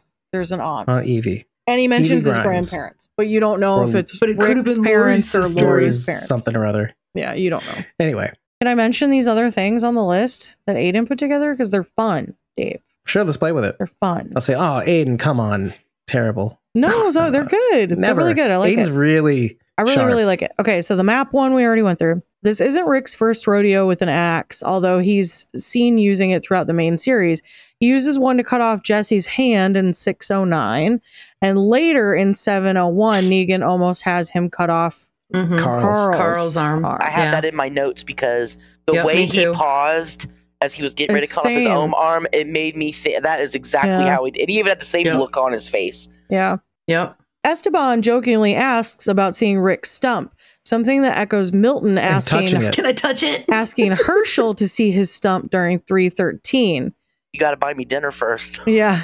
and he said, shout out to my friend Jared Fishwick for catching that one. So that wasn't even Aiden. That was someone else that came up with it. I love how he gives credit. I know. Our fledgling birdie bird, he's turned into an eagle and he's soaring. Lieutenant Colonel Okafor hands Rick and Thorne a copy of The Art of Peace. The Art of Peace. Did anybody see the- manage to get the other two books? Mm-mm. Oh no. I didn't go back and look yet. It's very difficult. Yeah, I couldn't. It's get- I very couldn't dark, close enough. too. It's Yeah. really dark in very that scene. I was trying to see Rick's hand when they were playing poker, but it was shadowed. I couldn't see it. I couldn't see his cards. What he used to be, well, he went all in, and that I know. alone made her fold. Oh, you mean Could have been. you He wanted could have to? been bluffing. He could have been bluffing. Well, yeah, he could have, but she didn't want to take the risk. Yeah. Very illusory. Foreshadowing. Ooh. Yeah, or like just narrative elements. He mentioned Okafor being part of Operation Cobalt. Because Right, that was the right, name which of is that the LA operation. bombing, That's yeah. the LA bombing. When Michonne reunited with Rick, it's similar to how she found Andrea in 213, with both Rick and Andrea crawling away as Michonne cuts down whatever is in her path. Which it is that backwards movement. Yeah, So like trying to Yeah, kick yeah. yourself away on the ground. very clever. Yes. Love it. Rick finally learns how to fly a helicopter after following them since the very first season. After all, Morales did call him Helicopter Boy. He did. Loved Shut that up. one. I Oh, loved that yeah. one. Great work, This Aiden. Aiden. Honestly, this list is awesome. Rick attempts to use a grenade to escape, just like he escaped the CDC in 106. Special shout out to T Walking D World on Twitter for that one. Never. Look, now I'm editing this out. Kidding. I'm kidding. Only because he says cock and bio and that was the pussy. I don't know what it was. We don't need to. Anyway. Anyway, next. We talked about The this. events mentioned in Omaha are depicted in the series premiere of World Beyond, likely meaning this falls to a similar spot in the timeline. The telecast is also something we've seen before from another Lieutenant Colonel, Elizabeth Kublek. Right. Mhm. Exactly. And then he said, I'm sure there's plenty more. Did you catch anything? And then, What a content creator that fella is. yeah, people did not Did respond you see with anything? anything Tell us new. more in the comments. They just said, great list, dude. That's all he said. He should have said like and subscribe, even though it was a blog. Yeah. There's Rick's hand. Oh, the fist. Oh, Oh, yeah. The socialist fist. it's very political. Blur that out. And look, that's Blur exactly that what out. his, it's exactly Blur what his that hand looks like. It is actually. Sharon was holding a photo of. Except then there's a That's giant knife up the Union middle fist. of it. So what does that matter? What does Right. that mean? Exactly. That's like a big middle finger, really, but on the outside, inside. I have to outside. say, it was so reminiscent. Everything about that was so reminiscent of Merle. Okay, And it actually so like makes sense. the cutting off of the hand, you have to do it yourself because it's the only way you're going to be able to get away. Same thing for Merle. He had to cut off his hand, otherwise he would have been fine. But he had heat stroke, and then he runs and cauterizes the wound, which is exactly what Rick then had to do because it's obviously what you have to do. Even though he did kind of tourniquet his arm with the belt, Right. he to still prevent it needed from he still needed to bleeding out. cauterize to Yeah. prevent Yeah. infection. Oh, yeah, yeah. Would Yeah. have been the main reason at that point. By sticking it in smoldering Into a guts. walker. Yes. It would have been hot enough. It would have been fine. Well, We won't Anyway. talk about that. And then he gets the hand and it's got an attachment with a knife, which also reminded me of Merle. So I just thought there was Mhm. like a lot there that was reminiscent of that. And that's from way back. So that was just kind of cool. I just want to say that this look fits in very well with the posters that were in Kublek's apartment in The Mm. World Beyond. The propaganda all of the posters, old propaganda posters. Yeah. That's what we got. Yeah. I also like the attention to detail when they're sitting on the boardwalk. They have the light post there, and they have a CRM little flag banner banner flag hanging. thing, And yeah. just like when you go to any town, There must just be such cool little set pieces from this that I'm sure people have now. Oh, the people from the cast and stuff have? Yeah. wow. I mean, just like little well, I mean, pieces. if they got you know, season those little 2, background they're pieces. gonna- She said, then I will not fall for that trickery. She's been doing this long enough. about been handing doing her this long sword enough. back or getting her sword back. Yeah. You know, Gimple coached them all before they went out there too. He had to because Andy just flies off the handle and says whatever he wants. Hey, Andy, please don't spoil anything for this. That's fine. I don't want to ever see you again, Andy. It's fine. In person. You know what I thought when we were watching that yesterday was that if ever we get enamel pins made for the podcast, For us. we should have one turned into a bolo. A bolo tie? Because of Gimple's cockroach. For bolo? Gimple. We could just send it on over to Gimpy. I just thought that was cute. We got to make a quality one too. I know. I thought yeah. an enamel pin, if you swapped it out for the bracket on the back, could be very cool. I think it should be the fist because that would stand for Rick's chopped off hand and Lydia's chopped off hand and who else? Merle. Freaking It everybody. also stands for some Aaron. other things in the world that I don't know that he would want that on his neck. like like certain sexual yeah, things. I just, What? you know, it might open you up to a community that he's not ready for. You know what? We'll I just just- leave that in the atmosphere. That's fine. Just saying. Some of them have suction cups at the anyway. Anyway, So- moving on. Anyway, Okafor, the etymology of the name Okafor. Ooh, interesting. That's always fun. So Lieutenant Colonel Okafor, it means a boy born on the Afor day. This is from the Igbo people from Nigeria. They're largely Christians. Their calendar is a very interesting one. They have 13 months in their calendar. There are 7 weeks in a month, and there are 4 days in every week. They often name children after the day of the week in which they were born. So Okafor means a boy that was born in the Afor day, which is usually the first day of the month, but it's the third day of the week. Another interesting fact about their calendar is that though it is 4 days in every week, there is an extra day that they tack on at the end of the year for that week. So That is just- so confusing. just to get the math right. And their 4 days of the week are the 4 different market days, essentially. It's very fascinating. Now, you know, Mikey always said that we're so extra and we come up with meanings that they didn't even intend. So here you go. I looked up other new characters' names just to see. Oh, wait. Just to One see. more thing. You mentioned Aikido earlier, right? They're learning about the art of peace. What are they Yes. doing when they're training? They're training in Aikido. They're doing the flips and all those things in training Thorn and Rick. Mhm. And it could be pre-war and post-war Aikido too, because pre-war is deadly, post-war is defense. So we've got two other characters real quick that I looked up. Pearl Thorn is Thorn's first name, Pearl. Pearl, which means precious, whereas Thorn is literally the root Thorn. is sweet. It's Swedish and it's torn and it's a thorn bush. You took us on a journey with just that word. It's like sweet, precious angel So baby. you're saying sweet bush? No, that wasn't what I was No. saying at all. I think she's precious. It's kind of like Precious. Sour Patch Kids. Yeah. Like first they're I get sour, it. then they're sweet. Well, like a rose too, right? I mean, you get the sweet Well, smelling thorn bush or rose beautiful- bush. Right. Yeah. Exactly. Esteban is Esteban Garcia. Okay. And Esteban is actually a variation of Stephen, and it's derived from the Greek name Stephanos, meaning crown or garland. For kings. Yes. Well, he is the manager of He's the Water king, and Power senior Lord. manager. king of water and He's power. the king of the water. and Garcia is a surname. The name actually originates from a Germanic name, Gerard, weirdly, meaning brave spear or hard spear. That's what So- she said. So we got the fist thing Yeah. that people should It No definitely seems not to be have. a real thing. No Anyway, wonder it his just- girlfriend is over there. It's almost like the king's spear, I guess would be like a Right. proper translation of that. You just keep Giggity. digging that hole with the hard spear. No, I'm not. You guys are dirty. Yes- Your yes, minds you are in are. the gutter. Yes, you I'm are. just saying the Filthy. words. By the way, we should note that Bridget just came back from Bible study too. So I did. just want to drop a pin in that I did. to enhance the funny. Well, we gotta corrupt the incorruptible, Baphomet. No. Sorry. Dr. Baphomet. Oh, I don't like that guy. I don't like that guy. What was his so name, much though? funny. Balthazar. Bavelar. Babylon. Oh, she Come did it on. again. Balthazar. Come on. No, she didn't say Bannerman. So it's progress. Inches. What was it? Braverman?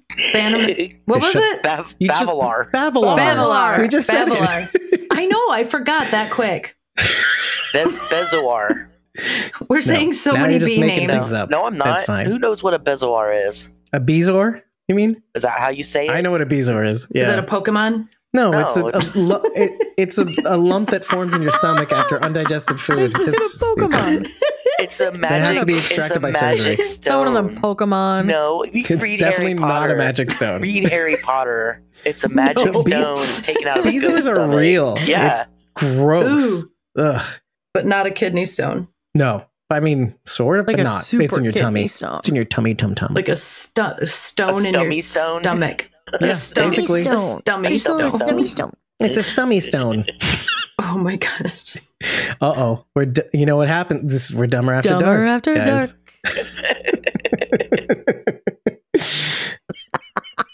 You're It's close. so fair to guess that that's a Pokemon. It sounds like It a Pokemon, does. doesn't it? Pokemon! Okay. Bezor!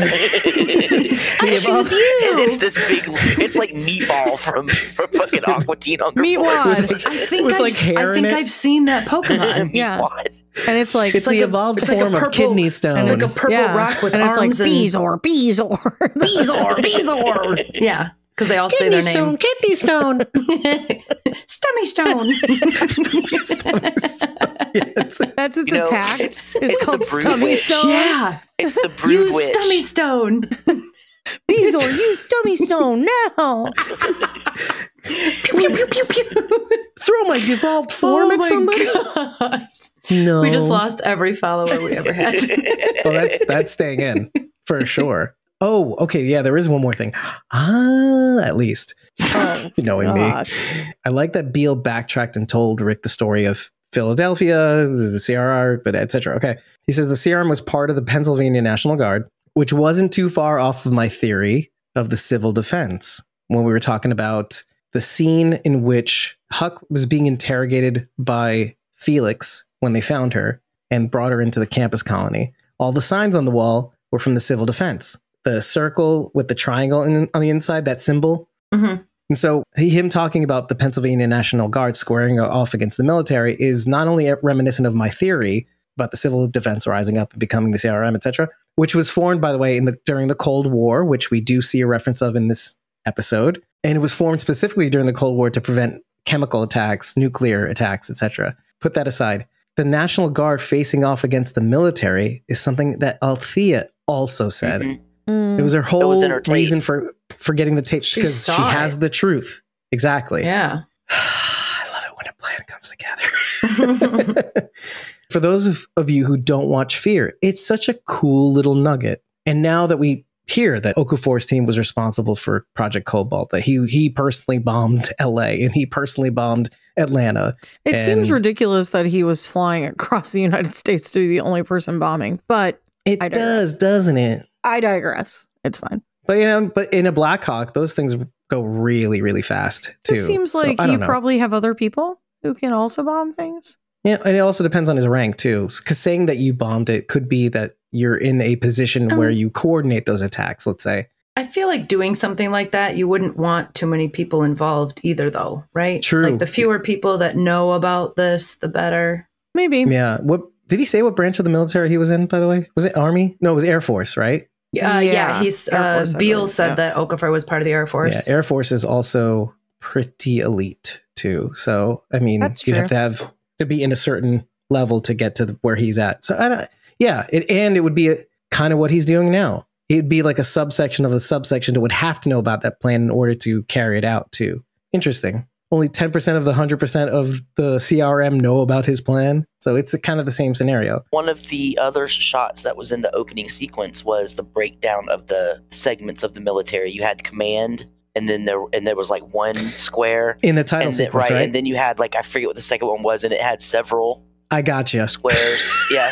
I The wrote this all down. infantry was the last one, and it had a bunch. So I'll try to form this more in a question, but I'll explain and I'll show it obviously in the edit. The image in the title sequence that you're referring to is the two types of CRM soldier or units, let's say, Mhm. or it could be what Okafor is referring to. It's the left is the elite top I secret think it was the unit. breakdown of the way the army was built, because you had The command, CRM.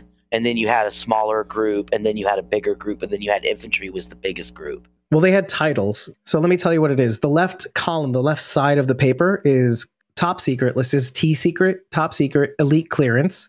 And the right is infantry clearance. The left one, that command structure is command is only one dot. And they push in on it later on in the title sequence just to push into the command. It's like one person. The remainder is front lines. And that's 30 people, let's say. On the right side is a whole other column. That's the infantry clearance column. So you have 70 supervisors. It has 70 boxes. So those could be lieutenant colonels, let's say. And then underneath is all the infantry, which is at least 210 plus. It goes on, but we don't see what the end of that is. But it could mean that this is the command on the left elite part. That could be Beale. Let's say he's at the top, Major General. Could also be Okafor and his elite people and how many people are involved. That 10%. Greg, and if you even do the math, does that add up? 31?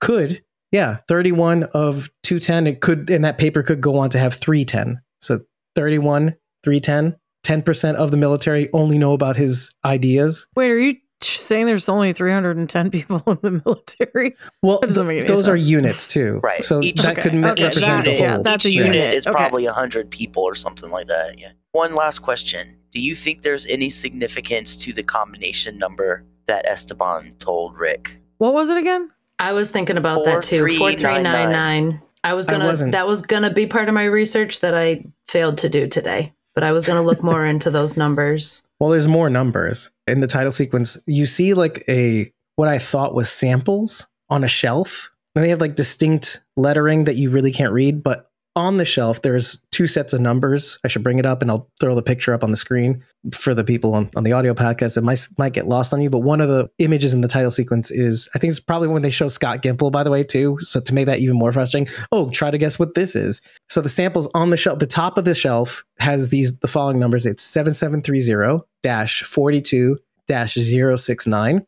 On the bottom part of the shelf, where the samples are or behind or whatever. It says lot pod -1-36X. Don't know what it means. There's no reason that I would think that we would ever be able to find it, but it's worth knowing. It looked like samples. It could be DVDs.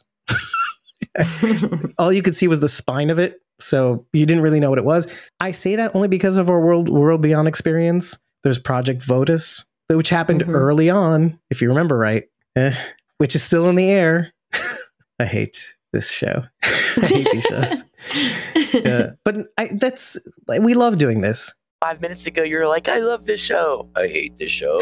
I love this show. So it's like I hate to love it. Exactly. It Listen, doesn't manic spell depressive. out anything. That's what I was trying to find out. But What the does it say? 99, because it's 99, it can't spell anything out. Your choices are W, X, XYZ. Y, Z. Yeah. Well, you're trying to do like a gematria thing or like a alpha decoder? That's D. What is it for the alphabet? D. Yeah, I was thinking like dates for some reason. BC. Like 1943 and 1999. Like if anything significant had happened in April 3rd. 3rd, 99. 99. Project Votus. It's happening. It's happening. Anyway, that's when Project Votus occurred, right? Remember? No. It's fine. It was a Saturday. okay. Wait, if you type it into a calculator and then flip it upside down, Spells no. It's it spells HELL. boobs. spells boobs.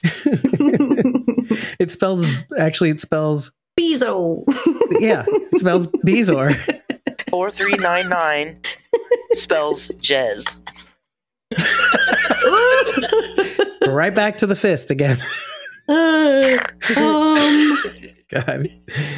4399, the number one song was Do You Believe That I'm Still Alive? It was You mean believe. Life After Love with Cher, not Mo Collins' version during our interview, which, you have to kind of remind the audience why that's funny. Because we interviewed Mo and she's Mo, and hilarious. She sang that. It was hilarious. Thank you. She sang it to us. And you laughed for like 15 minutes, which I had to cut down to 5. Oh, you suck. Hey, I left a third of it in. It's not enough. It Well, diminishes thanks to me, just the how interview is funny an it hour was. long instead of an hour and 30 minutes. Because Well, 30 30 minutes. minutes of us laughing is worth it. Listen, you'd get more than Blue Cat 4399. Wow, what if that was his thing, by the way? Blue Cat 4399. It's Scott Gimple. No, You laughed too loud. Scott Gimple's calling us out. Gimpy. What a jerk. Do you guys have any thoughts about why Okafor brings up millet? Because it's like sorghum. I was thinking the same thing. Okay. It's 4399 was the friends we made along the way. The whole time. It's the friends we made along the way. Dave did not get I'm not getting it. Dave did not get it. I did not get it. So anyway, Anyway, exactly. Thank you. millet, when I worked at a pet store, is what we would feed the birds. It came on like a string and we'd stick it in the bird cage and that's what they would. It was like a treat. It was It's like chicken feed. bird snack. Now, I did look into that, and the only thing that I could figure out with millet is that it has a high amount of B vitamins and does contribute to longevity because of the tannins, I think is what they said. So essentially, if you can get it just right, okay, you'll have people that have energy and could live longer, etc. This is the idea of like a future. It's mostly found in cereal foods too. It has some negative side effects that I read. I just can't remember exactly what they were.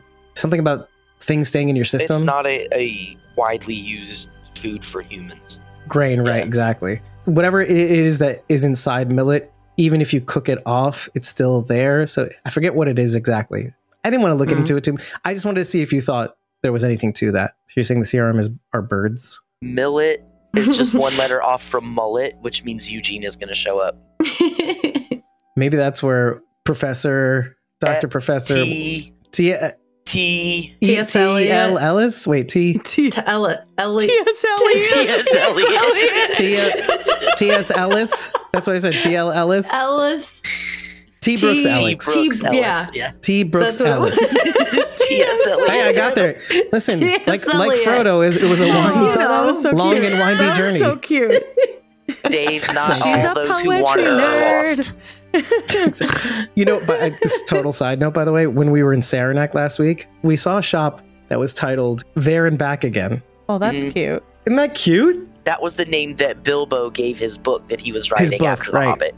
I thought that was just kind of cute. I know, just a total side note since we're bringing it up so much in this episode. See, I think Okafor is Gandalf, and he's going to come back as Okafor. He can't come back as Okafor the White. Please cut that I was part gonna out. say he's coming back as the white. No, now that it's stated. I'm Okafor the... Okay, let's rewrite The this part. beige. Just All right. I'm actually- Okafor the beige. the gray. The gray. Let's call that rock bottom. Actually, he's Okafor the Splat. Oh, So that would make Rest General in Beale peace, Okafor. the Balrog. no, he'd be Saruman, right? I don't know, whatever. The Maybe. eye, the all-seeing eye. That's Sauron. But real talk, what was your impression of Okafor? Do you think he was a bad guy? Or No, No. was I he even mostly a wrote noble good I guy? even wrote in my notes, Okafor equals good. Yeah, okay. It's right there in his name. Okay. Yeah, okay. Okay for M.A. Aquari. okay 4399. I'll look at... What does it mean? That's it. We're done. Anyway. We're done. Yeah, that's it. We're done. So shall I do it for the first time in a long time? If you like what you heard, head over to ratethispodcast.com/squawkingdead. 5 stars and an eggplant is all we need to know that you love us, but tell us what you liked.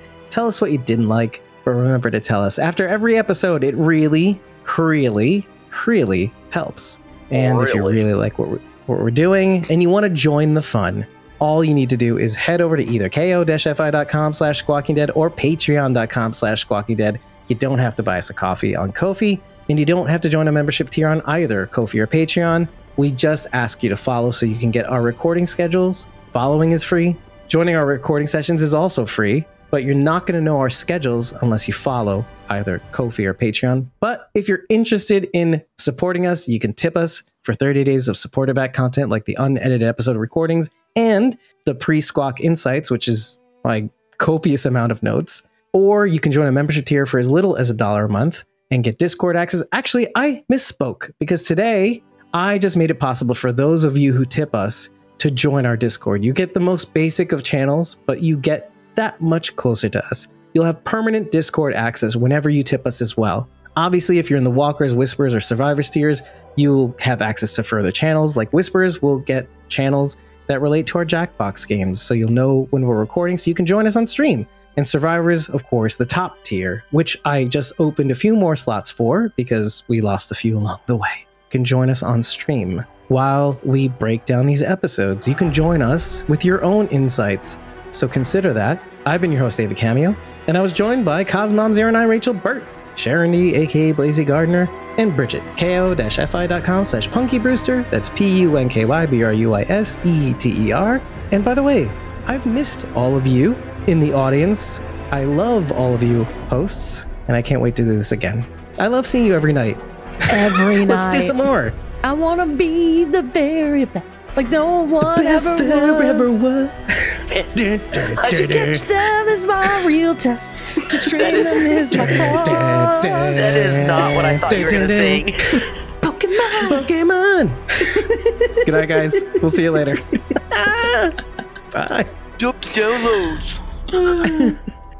Thank you again for listening to another episode of Squawking Dead, which makes this the 3rd episode we've released in a week. And as we always do at the end of every episode, we like to thank both our Survivors and Whisperers tier members, without whom none of this would be possible. Starting with the Survivors tiers, we've got at RealRyanGM on X, and at ElizaJones71 on Instagram, or at JonesAJ6 on X. Moving on to the Whisperers tier, we've got at Judith.Morton on Instagram, Aiden Atkin, who you can reach at ko-fi.com/Aiden Atkin, at Sandy.D.Morrison, at Lois.Morton.54, and at Kim.Rowley1 on Facebook, at I Found Them Rick G on X, and to Kira, you can reach at ko-fi.com/Connie Dixon for life. That's Connie Dixon, the number 4 LYFE. We've got still a lot of content coming your way in this banger of a series that we're covering. I cannot wait to show you what we have planned in store for you. But until then, we are Squawking Dead.